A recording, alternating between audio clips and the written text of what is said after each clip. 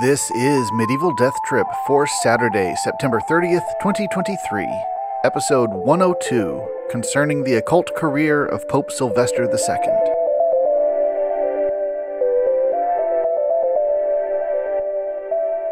Hello and welcome to Medieval Death Trip, the show where we explore the wit and weirdness of medieval texts. I'm your host, Patrick Lane.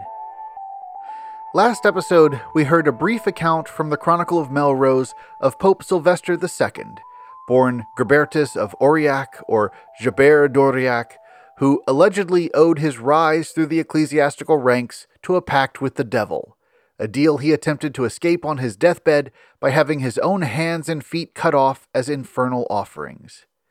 Today, we're going to take a closer look at that story. Let's start by expanding on the bare bones of what the Melrose Chronicle presented in its little annal entry for the year 1005. A fuller version of what has come to be known as the Dark Legend of Gerbert is found in William of Malmesbury's Gesta Regum Anglorum, or Deeds of the Kings of the English, which we last heard from for the story of the Witch of Berkeley in episode 97. William is writing in 1125, so well over a century after the events he's describing. Exactly where William got this story is an issue we'll take up later, but suffice it to say, it is not from eyewitnesses. To set up some historical context for the story, its opening episode takes us to 10th century Spain, or more accurately, 10th century Iberia. Just to make it clear, we're not talking about a political entity or nation, because that Spain is a good ways off, either in the future or perhaps looking backward to the old Roman province of Hispania in the past. William gives us a very abridged history of the Iberian Peninsula in the early Middle Ages, where he mentions the Arian kingdom of Hispania, which was the remnants of a larger Visigothic kingdom that covered southern France and the Iberian Peninsula from the 5th century into the 6th. The main word I want to clarify and diffuse here is Arian, because that's Arian spelled A-R-I-A-N,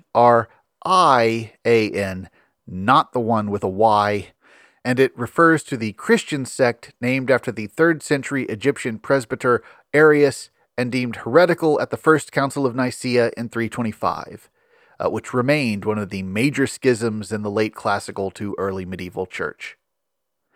The chief heretical belief of Arianism was that in the Trinity, the Son was not co-equal with the Father, but created by the Father, before the beginning of time, so still a divinity present from before creation, but all the same, less eternal than and subordinate to the Father.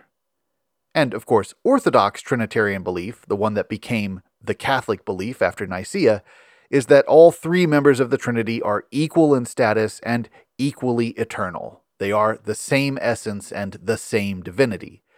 Because once you start saying that the Son was created by another divinity, then it starts sounding dangerously close to polytheism or Gnosticism, though I'm sure many a rabbi would consider even Orthodox Trinitarianism to be at least flirting with polytheism. My own thought is that I kind of feel like the Arians have a point. Isn't it sort of baked into the very terms, Father and Son, that one proceeds from the other? How can you have an only begotten Son if that Son is co-eternal with you? When did the begetting happen? Anyway, none of that really has much to do with today's text, other than in a general theme of how the Western Catholic Church perceived other religious traditions as dangerous magic. Because, of course, the Gothic kingdoms of Spain are conquered in the 8th century by the Umayyad Caliphate, bringing Spain under Muslim control. And, as I briefly discussed in my little sidebar about the etymology of the name Chernobyl way back at the end of episode 24, how Edward put his mother to the ordeal, there was a medieval Christian tradition of portraying Muslims as demonic and magical. One other quick gloss for you. Right at the start, William of Malmesbury references the double path of Pythagoras, which is the idea of a moment in a young person's life when one selects their future life and conduct, a key fork in the road where one's life path gets set. So we'll see young Gerbert make his choice. We're joining William's history around the year 999, when Gerbert becomes Pope Sylvester II, But then we're going to immediately jump back in time to Gerbert's youth. So, here is the text as translated by J.A. Giles.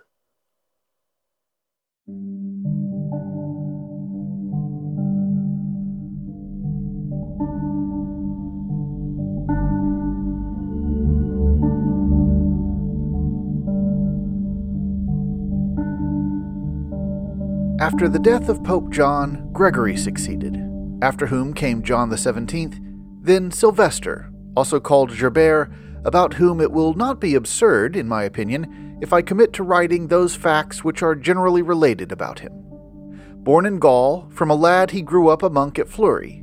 Afterwards, when he arrived at the double path of Pythagoras, either disgusted at a monastic life or seized by lust of glory, he fled by night into Spain, chiefly designing to learn astrology and other sciences of that description from the Saracens. Spain, formerly for many years possessed by the Romans, in the time of the Emperor Honorius, fell under the power of the Goths. The Goths were Arians down to the days of St. Gregory, when that people were united to the Catholic Church by Leander, Bishop of Seville, and by King Recared, brother of Hermengildus, whom his father slew on Easter night for professing the true faith. To Leander succeeded Isidore, celebrated for learning and sanctity, whose body, purchased for its weight in gold, Aldefonsus, king of Galicia, in our times conveyed to Toledo. The Saracens, who had subjugated the Goths, being conquered in their turn by Charles the Great, lost Galicia and Lusitania, the largest provinces of Spain, but to this day they possess the southern parts. As the Christians esteem Toledo, so do they hold Hispalis, which in common they call Seville, to be the capital of the kingdom, there practicing divinations and incantations after the usual mode of that nation. Gerbert then, as I have related, coming among these people, satisfied his desires.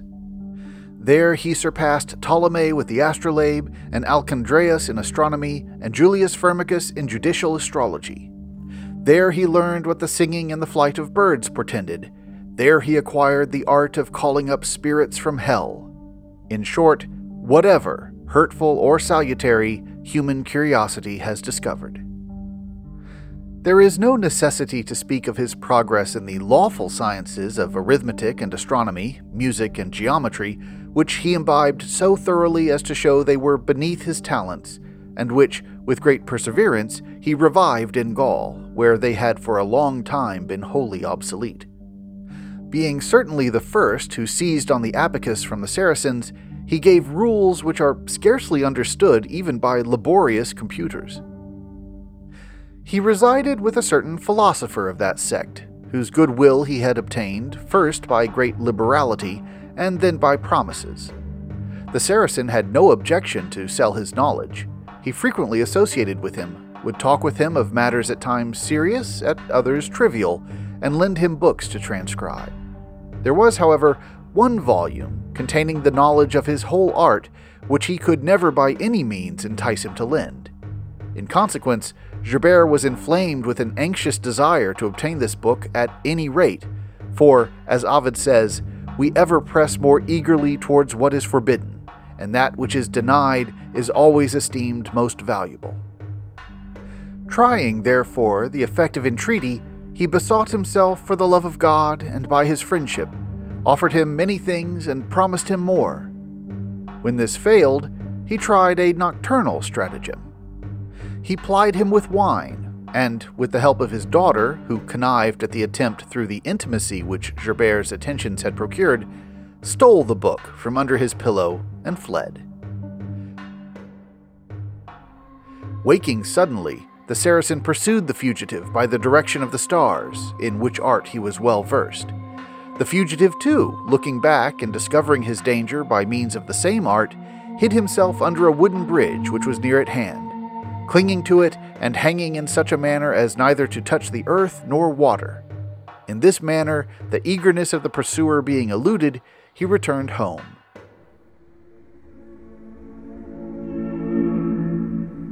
Gerbert, then, quickening his pace, arrived at the sea-coast. Here, by his incantations, he called up the devil, and made an agreement with him to be under his dominion forever, if he would defend him from the Saracen, who was again pursuing, and transport him to the opposite coast. This was accordingly done.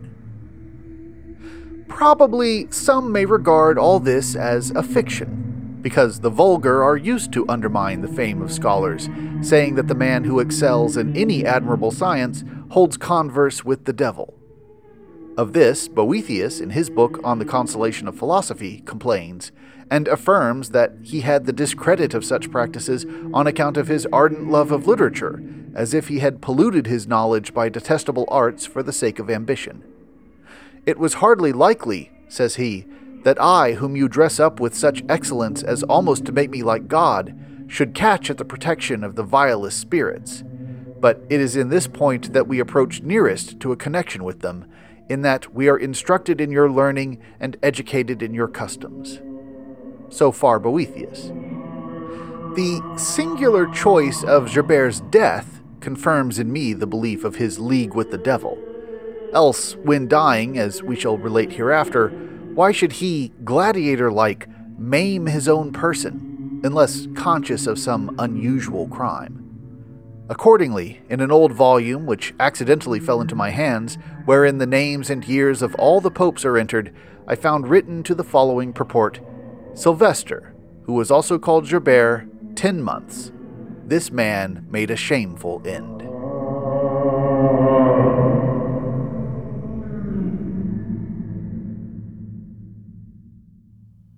Gerbert, returning into Gaul, became a public professor in the schools, and had as brother philosophers and companions of his studies Constantine, abbot of the monastery of St. Maximin near Orleans, to whom he addressed the rules of the abacus, and Ethelbald, bishop, as they say, of Winterberg, who gave him proof of ability in a letter which he wrote to Gerbert on a question concerning the diameter in Macrobius, and in some other points. He had as pupils, of exquisite talents and noble origin, Robert, son of Hugh, surnamed Capet, and Otho, son of the Emperor Otho. Robert, afterwards King of France, made a suitable return to his master, and appointed him Archbishop of Reims. In that church are still extant, as proofs of his science, a clock constructed on mechanical principles, and a hydraulic organ, in which the air escaping in a surprising manner by the force of heated water fills the cavity of the instrument, and the brazen pipes emit modulated tones through the multifarious apertures. The king himself, too, was well skilled in sacred music, and in this and many other respects a liberal benefactor to the church. Moreover, he composed that beautiful sequence, "The grace of the Holy Spirit be with us," and the response, "He hath joined together Judah and Jerusalem," together with more, which I should have pleasure in relating, were it not irksome to others to hear. Otho, Emperor of Italy after his father, made Gerbert Archbishop of Ravenna, and finally Roman Pontiff. He followed up his fortune so successfully by the assistance of the devil that he left nothing unexecuted which he had once conceived. The treasures formerly buried by the inhabitants he discovered by the art of necromancy, and, removing the rubbish, applied to his own lusts. Thus viciously disposed are the wicked towards God, and thus they abuse his patience, though he had rather that they repent than perish. At last he found where his master would stop, and, as the proverb says, in the manner as one crow picks out another crow's eyes, while endeavoring to oppose his attempts with art like his own. There was a statue in the Campus Martius near Rome, I know not whether of brass or iron, having the forefinger of the right hand extended, and on the head was written, "Strike here." The men of former times, supposing that this should be understood as if they might find a treasure there, had battered the harmless statue by repeated strokes of a hatchet. But Gerbert convicted them of error by solving the problem in a very different manner. Marking where the shadow of the finger fell at noonday when the sun was on the meridian, he there placed a post, and at night proceeded thither, attended only by a servant carrying a lantern. The earth opening by means of his accustomed arts displayed to them a spacious entrance. They see before them a vast palace with golden walls, golden roofs, everything of gold, golden soldiers amusing themselves, as it were, with golden dice, a king of the same metal at table with his queen, delicacies set before them, and servants waiting, vessels of great weight and value, where the sculpture surpassed nature herself. In the inmost part of the mansion, a carbuncle of the finest quality, though small in appearance, dispelled the darkness of night. In the opposite corner stood a boy, holding a bow bent and the arrow drawn to the head. While the exquisite art of everything ravished the eyes of the spectators, there was nothing which might be handled, though it might be seen, for immediately if anyone stretched forth his hand to touch anything, all these figures appeared to rush forward and repel such presumption. Alarmed at this, Gerbert repressed his inclination, but not so the servant. He endeavored to snatch off from a table a knife of admirable workmanship, supposing that in booty of such magnitude, so small a theft could hardly be discovered. In an instant, the figures all starting up with loud clamor, the boy let fly his arrow at the carbuncle, and in a moment all was in darkness. And if the servant had not, by the advice of his master, made the utmost despatch in throwing back the knife, they would have both suffered severely. In this manner, their boundless avarice unsatiated, they departed, the lantern directing their steps. That he performed such things by unlawful devices is the generally received opinion. Yet, however, if anyone diligently investigate the truth, he will see that even Solomon, to whom God himself had given wisdom, was not ignorant of these arts, for, as Josephus relates, he, in conjunction with his father, buried vast treasures in coffers which were hidden, as he says, in a kind of necromantic manner underground. Neither was Hyrcanus, celebrated for his skill in prophecy and his valor, who, to ward off the distress of a siege, dug up, by the same art, 3,000 talents of gold from the sepulchre of David, and gave part of them to the besiegers, with the remainder building a hospital for the reception of strangers. But Herod, who would make an attempt of the same kind, with more presumption than knowledge, lost, in consequence, many of his attendants by an eruption of internal fire. Besides, when I hear the Lord Jesus saying, "My Father worketh hitherto, and I work," I believe that he who gave to Solomon power over demons to such a degree, as the same historian declares, that he relates there were men even in his time who could eject them from persons possessed by applying to the nostrils of the patient a ring having the impression pointed out by Solomon, I believe, I say, that he could give also the same science to this man. But I do not affirm that he did give it. But leaving these matters to my readers, I shall relate what I recollect having heard, when I was a boy, from a certain monk of our house, a native of Aquitaine, a man in years and a physician by profession. "When I was 7 years old," said he, "despising the mean circumstances of my father, a poor citizen of Barcelona, I surmounted the snowy Alps and went into Italy. There, as was to be expected in a boy of that age, having to seek my daily bread in great distress, I paid more attention to the food of my mind than of my body. As I grew up, I eagerly viewed many of the wonders of that country and impressed them on my memory. Among others, I saw a perforated mountain, beyond which the inhabitants supposed the treasures of Octavian were hidden. Many persons were reported to have entered into these caverns for the purpose of exploring them, and to have there perished, being bewildered by the intricacy of the ways. But, as hardly any apprehension can restrain avaricious minds from their intent, I, with my companions, about 12 in number, meditated an expedition of this nature, either for the sake of plunder or through curiosity. Imitating, therefore, the ingenuity of Daedalus, who brought Theseus out of the labyrinth by a conducting clue, we also, carrying a large ball of thread, fixed a small post at the entrance. Tying the end of the thread to it and lighting lanterns, lest darkness as well as intricacies should obstruct us, we unrolled the clue, and fixing a post at every mile, we proceeded on our journey along the caverns of the mountain in the best manner we were able. Everything was dark and full of horrors, The bats, flitting from holes, assailed our eyes and faces. The path was narrow and made dreadful on the left hand by a precipice with a river flowing beneath it. We saw the way strewed with bare bones.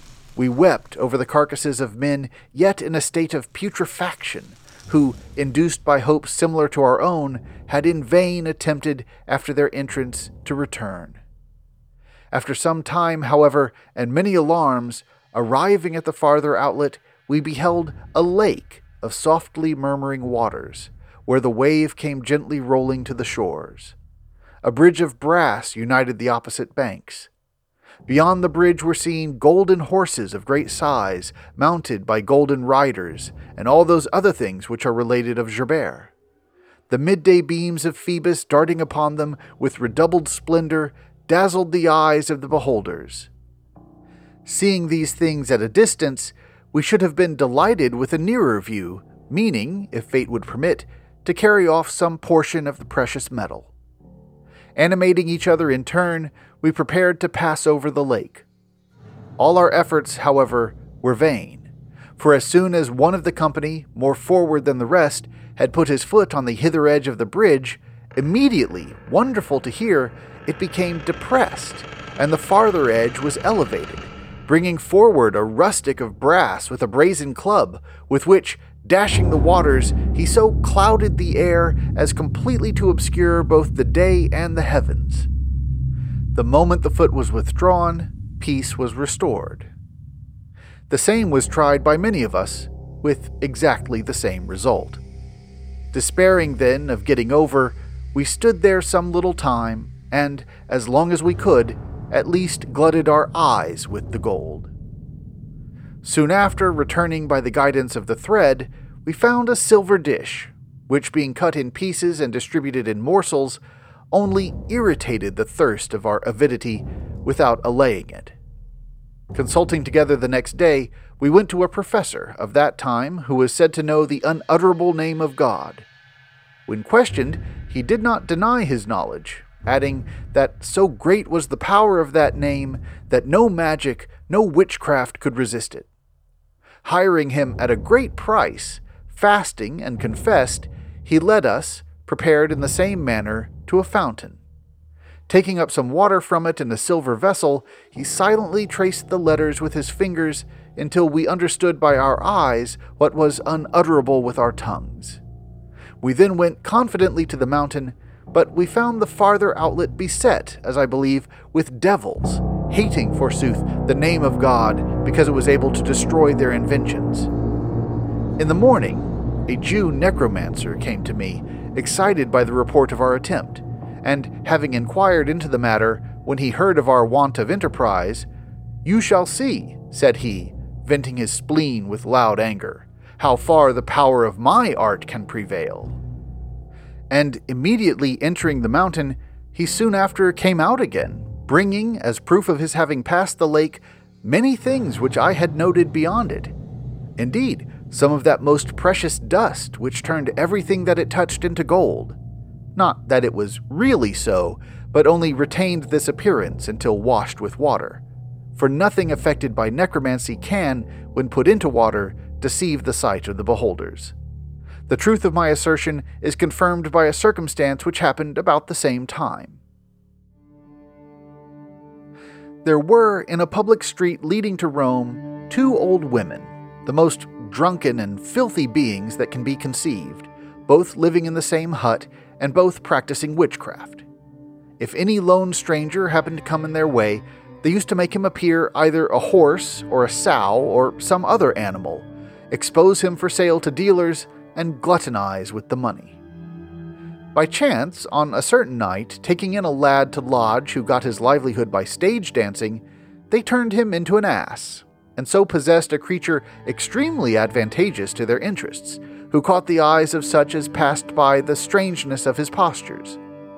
In whatever mode the woman commanded, the ass began to dance, for he retained his understanding, though he had lost the power of speech.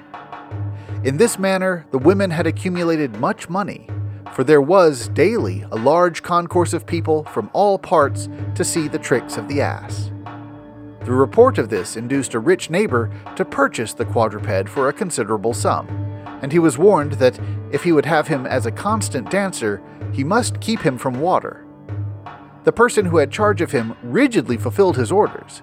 A long time elapsed. The ass sometimes gratified his master by reeling motions, and sometimes entertained his friends with his tricks. But, however, as in time all things surfeit, he began at length to be less cautiously observed. In consequence of this negligence, breaking his halter, he got loose, plunged into a pool hard by, and rolling for a long time in the water, recovered his human form. The keeper, inquiring of all he met and pursuing him by the track of his feet, asked him if he had seen an ass.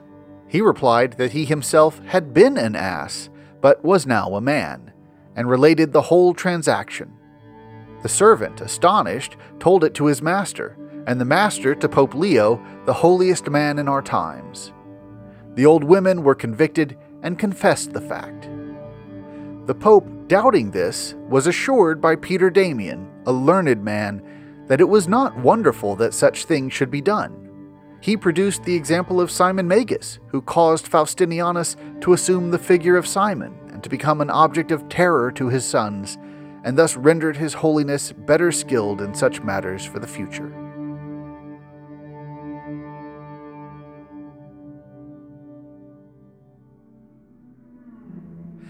I have inserted this narrative of the Aquitanian to the intent that what is reported of Gerbert should not seem wonderful to any person, which is, that he cast for his own purposes the head of a statue, by a certain inspection of the stars when all the planets were about to begin their courses, which spake not unless spoken to, but then pronounced the truth, either in the affirmative or negative. For instance, when Gerbert would say, "Shall I be Pope?" the statue would reply, "Yes." "Am I to die ere I sing Mass at Jerusalem?" "No." They relate that he was so much deceived by this ambiguity that he thought nothing of repentance, for when would he think of going to Jerusalem to accelerate his own death? Nor did he foresee that at Rome there is a church called Jerusalem, that is, the vision of peace, because whoever flies thither finds safety, whatsoever crime he may be guilty of. We have heard that this was called an asylum in the very infancy of the city, because Romulus, to increase the number of his subjects, had appointed it to be a refuge for the guilty of every description. The Pope sings Mass there on 3 Sundays, which are called the Station at Jerusalem. Wherefore, upon one of those days, Gerbert, preparing himself for Mass, was suddenly struck with sickness, which increased so that he took to his bed, and consulting his statue, he became convinced of his delusion and of his approaching death. Calling, therefore, the cardinals together, he lamented his crimes for a long space of time. They, being struck with sudden fear, were unable to make any reply, whereupon he began to rave, and losing his reason through excess of pain, commanded himself to be maimed, and cast forth piecemeal, saying, "Let him have the service of my limbs who before sought their homage, for my mind never consented to that abominable oath."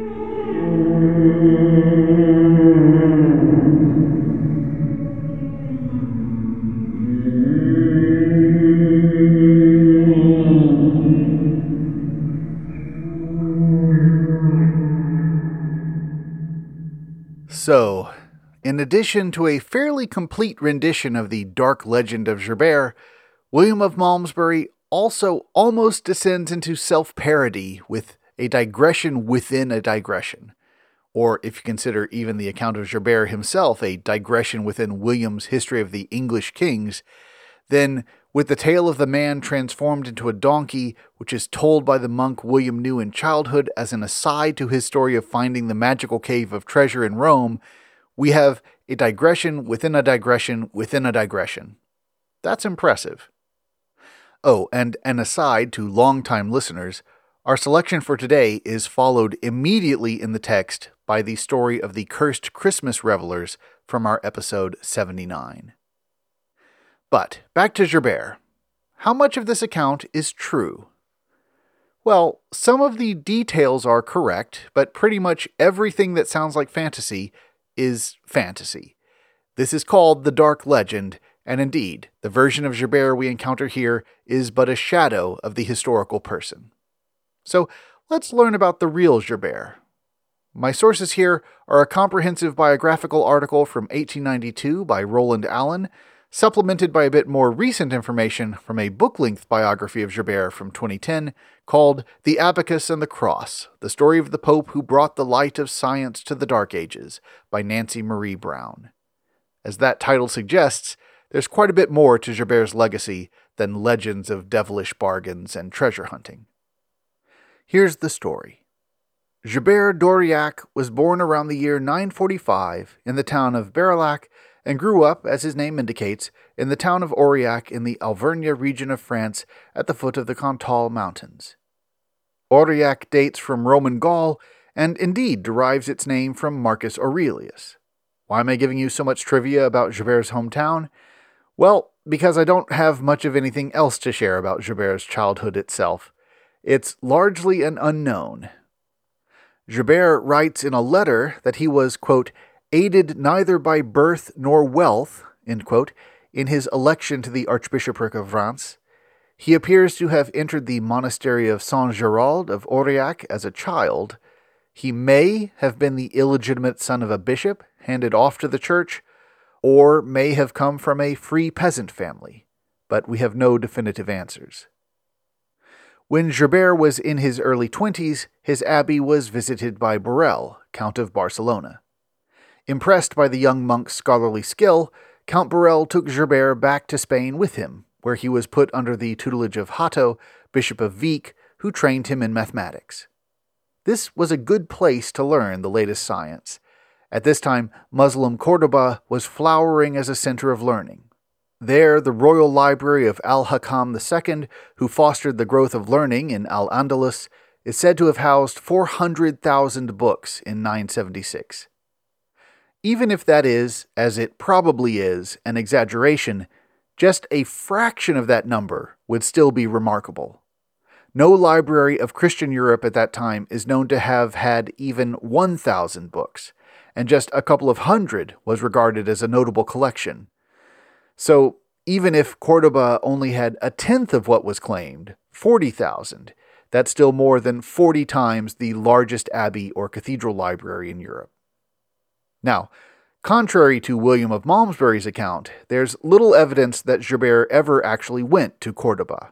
No account from writers who knew him asserts it, and it seems to first show up as a claim a couple of decades after Gerbert's death. And it is Córdoba and not Seville, as William has it, that Gerbert is first linked to. But he didn't need to leave Borel's lands in what is now Catalonia to encounter Islamic scholarship. Politically in Spain, there was a détente at that time between Christian and Muslim powers, and there was considerable intellectual exchange between them in the 10th century, with translations of various texts passing back and forth. Córdoba was also receiving the books of the scholars of Baghdad, who were working with both Greek texts lost in the West and concepts spreading from India, and then those ideas find a vector of transmission into Western Europe through Gerbert. And that is his principal legacy. He is Gerbert the great teacher and scholar, at least up until the emergence of the Dark Legend. Indeed, his next position comes just a couple of years into his time with Count Borel. He accompanied his lord on a visit to Rome, where he impressed the Pope with his learning, and the Pope told the Holy Roman Emperor Otto I, that's the Otho of William's text, about this bright young monk, and Otto quickly recruited Gerbert as tutor to his son, Otto II. At Otto's court, Gerbert met the logician Geramnus, Archdeacon of Reims, then acting as an ambassador to the emperor from King Lothar, and Gerbert got leave to return with him to Reims, where Gerbert became the chief schoolmaster of the cathedral. There he made another powerful friend in Adalbero, the Archbishop of Reims. And here begins Gerbert's other legacy, and quite possibly the origin of the Dark Legend. Now, William actually acknowledges that simple people often think that anyone with scientific knowledge is trafficking in devilry, and he has to make a special argument that with Gerbert, it's really true, that his horrible death proves it.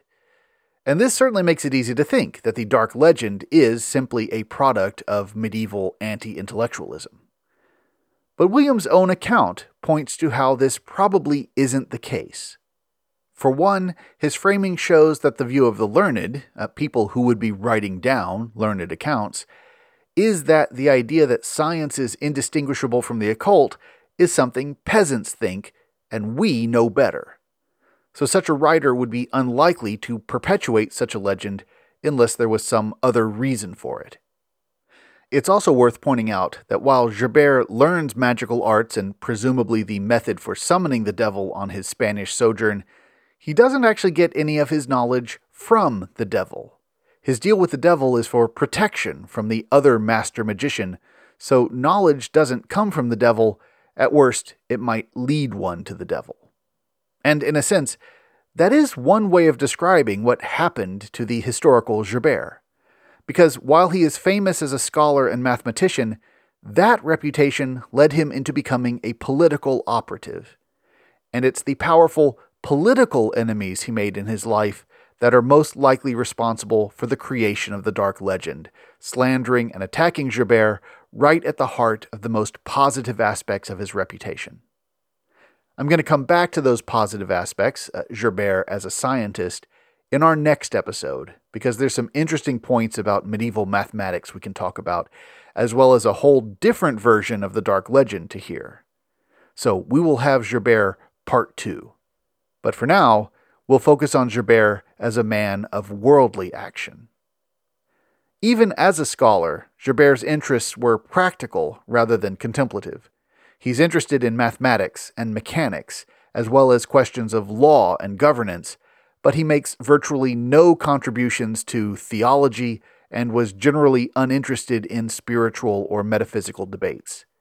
And really, many of his students at Reims were training not to become great pastors or preachers or theologians, but ministers and secretaries and accounts keepers for lords and princes. And, of course, Gerbert had taught some of those lords and princes as well. His former pupil, Otto II, now risen to be Holy Roman Emperor himself, appoints Gerbert the schoolmaster of Reims to become the abbot of Bobbio, an abbey in northern Italy near Pavia, and not merely an abbey. Bobbio came with its own seigneury as well. It was, in essence, a kind of corporate lord of the realm, and was expected to fulfill the duties of any land-holding lord, including maintaining and providing a fighting force to fight for the emperor.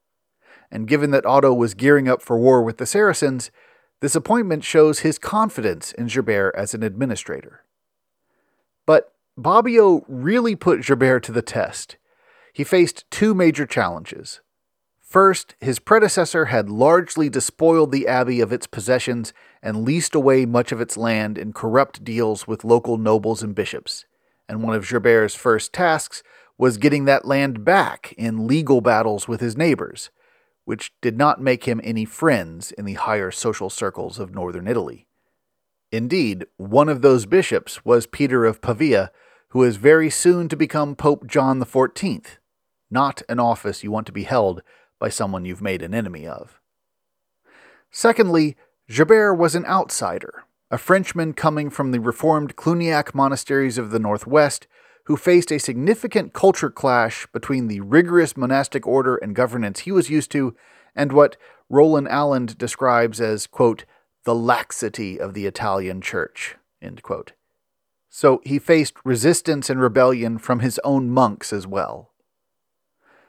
Emperor Otto II dies suddenly from illness, probably malaria, in 983, leaving Gerbert without his primary patron and with a hostile pope in Rome.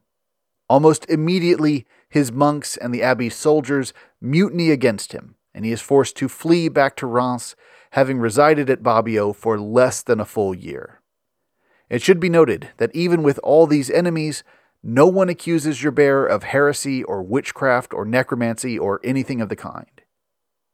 What we do learn about Gerbert in this episode is that he is, if anything, so dedicated to truth and order that he sacrifices diplomatic finesse. He is such a righteous, maybe even self-righteous crusader for getting what is rightfully his abbey's property back, that he doesn't care whose toes he steps on or what bridges he burns. And he's not doing this for selfish reasons, but because he sees this as his duty to the abbey community. Not only did he tick off his influential neighbors by pointing out the corruption by which they got all of these land leases, he also challenged other imperial officials who also got sweetheart deals from the old abbot, which is why after Otto II's death, he gets no help from the imperial court either. He comes in to clean house and to do things the right and proper way, and everyone hates him for it. One of Gerbert's letters from January of 985 captures this moment quite well. This letter was written while Gerbert was still nominally abbot of Bobbio, but residing in exile in France and serving, it seems, as agent and spy for the Empress Theophano, the Byzantine widow of Otto II, who was then reigning in the name of her 3-year-old son, Otto III. She was not particularly popular, and Henry, Duke of Bavaria, had already attempted to seize the regency from her the year before, so she was someone who especially needed some eyes and ears out in the empire to secure her interests. And Gerbert, it appears, was one of these. In this letter, Gerbert is writing to his old schoolmaster at Aurillac, the man who taught him how to read and write, Raymond of Laval. This letter provides a great snapshot of the central tension running through much of Gerbert's life, between the world of ideas and the world of action, between science and politics. It's also a rather vivid reminder of what that active life involved for an ecclesiastic politician. As I said earlier, to be a Lord Abbot or a Lord Bishop meant to carry out many of the same responsibilities as any other knight, including managing and deploying a fighting force. It's a little startling for modern sensibilities to see bishops riding into battle in Old English poetry, but that at least feels of a piece with the legendary and quasi-mythical character of those texts.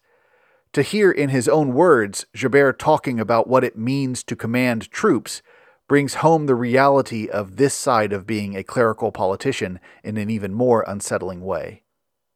The translation you'll hear comes from the edited collection of Gerbert's letters by Harriet Pratt Lattin.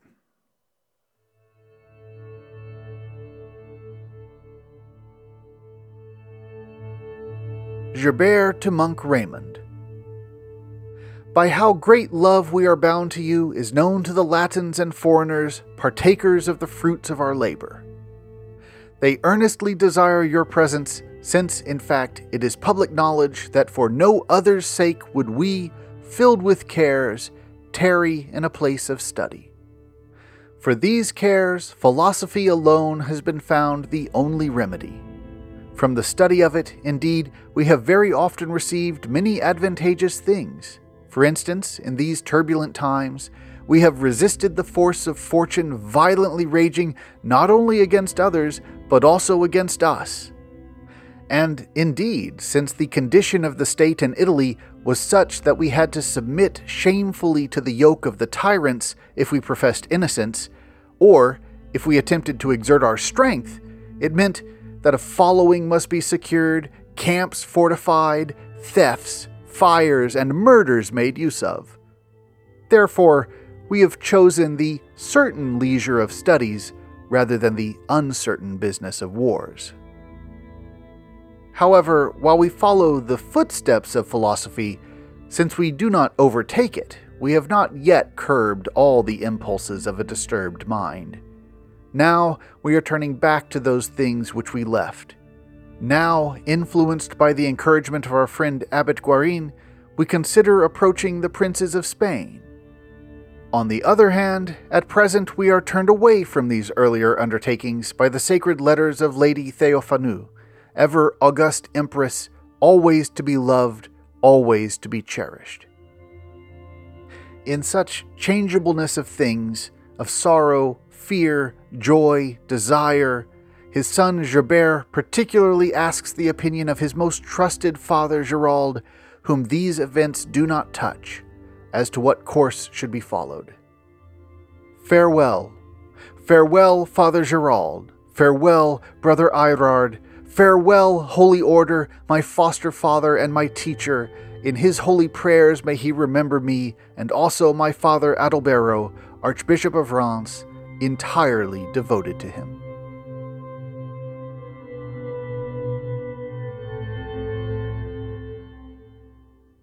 So, Gerbert's political career does not end with his failure as Abbot of Bobbio. At the end of this letter, he salutes Archbishop Adalbero, and it is with Adalbero that Gerbert finds his next major position, serving as the Archbishop's personal secretary, authoring many more letters and negotiating many more political schemes in Adalbero's name. And those schemes go right to the heart of imperial politics in the last decades of the 10th century. Now, here we get into some complicated political history that we just don't have time to get deep into the weeds on. It involves various attempts to take control of the regency of the child emperor, and factions emerge and charges of treason are thrown around, and Adalbero and Gerbert are right in the middle of it. Indeed, Adalbero came close to facing execution for treason, saved only by the death of Lothar, the French king and part of the faction against Theophanu and Otto III. Then he faced treason charges again from Lothar's son, Louis V, also known to history as Louis the Do-Nothing, whose sudden death again spared Adalbero and probably Gerbert, who likely would have been implicated alongside his master. For our purposes, the main theme is that Gerbert, the political functionary, again finds himself making enemies in powerful courts. And if Gerbert had trouble with his job as Abbot of Bobbio, his next major appointment is even more tumultuous. When Adalbero died in 989, he had indicated that he wished for Gerbert to succeed him as Archbishop of Reims. But many in the Frankish episcopate were against Gerbert, partly because of his low birth, which was thought to be unsuitable to such high office, and also for the strong German affiliations he had as friend to the Holy Roman Emperor, which brought into question his Frankish loyalty. So instead of Gerbert, they elected Arnulf, the illegitimate son of King Lothar. Gerbert then suffered the indignity of being obligated to serve as personal secretary to Arnulf. And just to continue the Game of Thrones-ness of it all, Arnulf then proceeded to make treasonous plots against the head of the new French royal dynasty, Hugh Capet, and Gerbert was entangled in those, apparently rather against his will. When the uprising against Hugh finally failed, Arnulf found himself deposed from his archbishopric, and Gerbert, who had managed to reconcile with Hugh, luckily for him, as William of Malmesbury mentions in one of the handful of accurate details in his narrative, Gerbert had been tutor to Hugh's son Robert, which was worth some royal favor. After the uprising, Gerbert was at last elected Archbishop of Reims. Except that those enemies Gerbert had made went to the Pope and argued that Arnulf had been deposed improperly and ought to be restored to his primacy. And the Pope agreed and excommunicated Gerbert. But Gerbert retained the support of the French bishops, who opposed the decrees of the Pope. This legal tussle continued for some time and into the papacy of another Pope. In a letter from this period, Gerbert writes, quote, "The strife of arms is easier to bear than the disputes of law." End quote. When Hugh Capet dies, Gerbert loses one of his last key supporters. He couldn't get any help from his former student, Hugh's son and successor Robert, because Robert, or should I be saying Robert, anyway, he needed the Pope's approval for his marriage, and so took the side of the papacy in the dispute over the archbishopric. So Gerbert ends up having to flee France and goes to Otto's court in Germany, with Arnulf resuming the title of archbishop of the town that Gerbert most considered home. There was one benefit to renewing his ties with the young Holy Roman Emperor. When the archbishopric of Ravenna became vacant, Otto appointed Gerbert to that position, and the Pope was happy to sign off on it, since that would finally put an end to the tension of who was the rightful Archbishop of Reims. Gerbert only held this office for a year, but this time he wasn't drummed out of town, but rather the Pope died, and in 999 Gerbert was elected the new Pope, with his learning and intellect being widely cited by contemporaries. He took the name Sylvester after the 4th century pope who had been, according to legend, companion of the Emperor Constantine. And Gerbert began his papacy very much as the partner of the Holy Roman Emperor, working to advance a Christian Roman Empire. But while Gerbert had an uncharacteristically peaceful transition from Archbishop of Ravenna to Pope, the patterns of history reasserted themselves, or maybe just the ghosts of Bobbio and the irate Italians Gerbert had left behind. Because when Otto leaves Rome and returns to Germany with his bodyguard, Gerbert suddenly finds himself being run out by an angry mob yet again. Over the next year, Otto sent 2 expeditions to Rome to try to take back the city. These failed, and on a third, Otto himself died of fever, like his father and grandfather. Gerbert apparently was able to return to Rome that year, though the rebellious faction remained in power. And there, Gerbert died in 1003 at the age of 57, and no contemporary account says anything about him cutting off any of his body parts. So that's the life of the historical Gerbert d'Aurillac, aka Pope Sylvester II. Nary a devil to be seen, at least not of the supernatural variety. So where did William of Malmesbury get this outrageous narrative of the magician pope? As I mentioned earlier, it probably has a lot less to do with simple folk having a superstitious suspicion of book learning and more to do with all those political and clerical factions that Gerbert ticked off over the course of his career. As I mentioned, we have a few biographical accounts of Gerbert from his own contemporaries, especially one by his student Richet of Saint-Remy, and while these frequently extol Gerbert's learning and intelligence, they never mention any connection to magic or the occult. The first source we see anything of that kind in is a text from about 80 years after Gerbert's death called The Deeds of the Church of Rome versus Hildebrand, written by Cardinal Benno of Santi Martino e Silvestro. Once again, we're coming up against some complicated politics involving the investiture controversy, the power struggle between the Vatican and the Holy Roman Empire in the 11th and 12th centuries, which in fact was emerging during Gerbert's lifetime. Anyway, Benno was on the side of the emperor's faction and was writing against Hildebrand, aka Pope Gregory VII, and in favor of the anti-pope Clement III.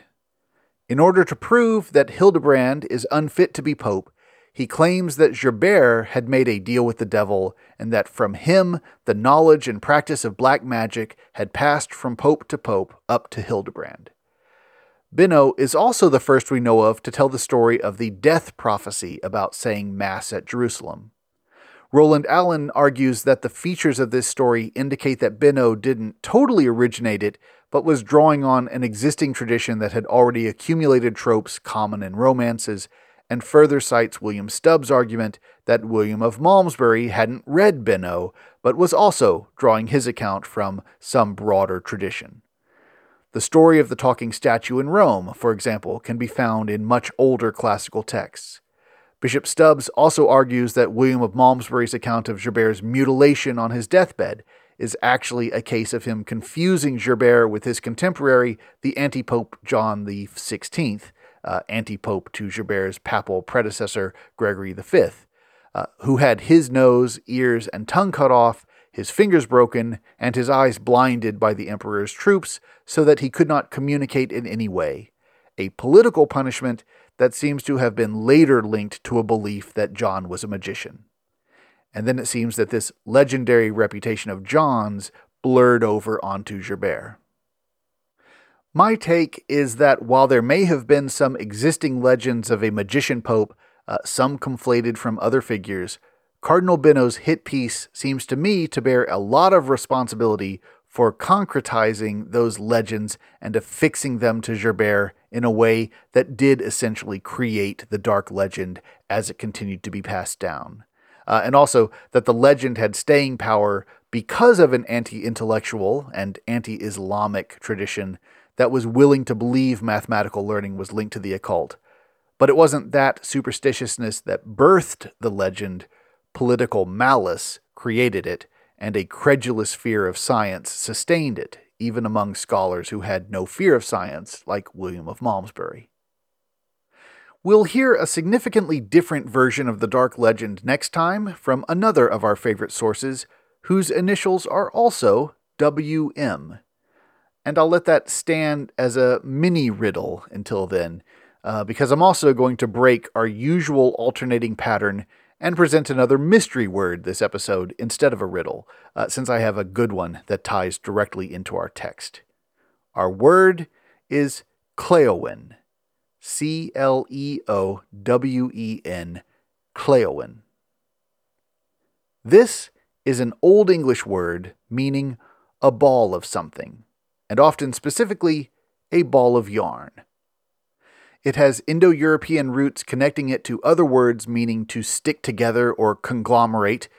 Indeed, the GL in conglomerate and glue is sibling to the CL in Cleowen and cleave, in the sense of to cleave together, and not to cleave asunder, which is one of those perversities of English that goes right back to Old English, where these two opposite meaning verbs had but a single vowel difference, Cleophon versus Cleophion. Well, they were also conjugated differently, since one was a strong verb and one was a weak verb, which made them more distinct to an Old English speaker. But when English gave up most of its strong-weak distinctions in its verbs and moved into Middle English vowels, now we get stuck with two homonyms that mean opposite things, which is why cleave, meaning to stick together, is seldom used today and is practically archaic. But the point is that CL comes from the same root behind Cleowen, and Cleowen also gets stripped down in Middle English to just clue, CLEW.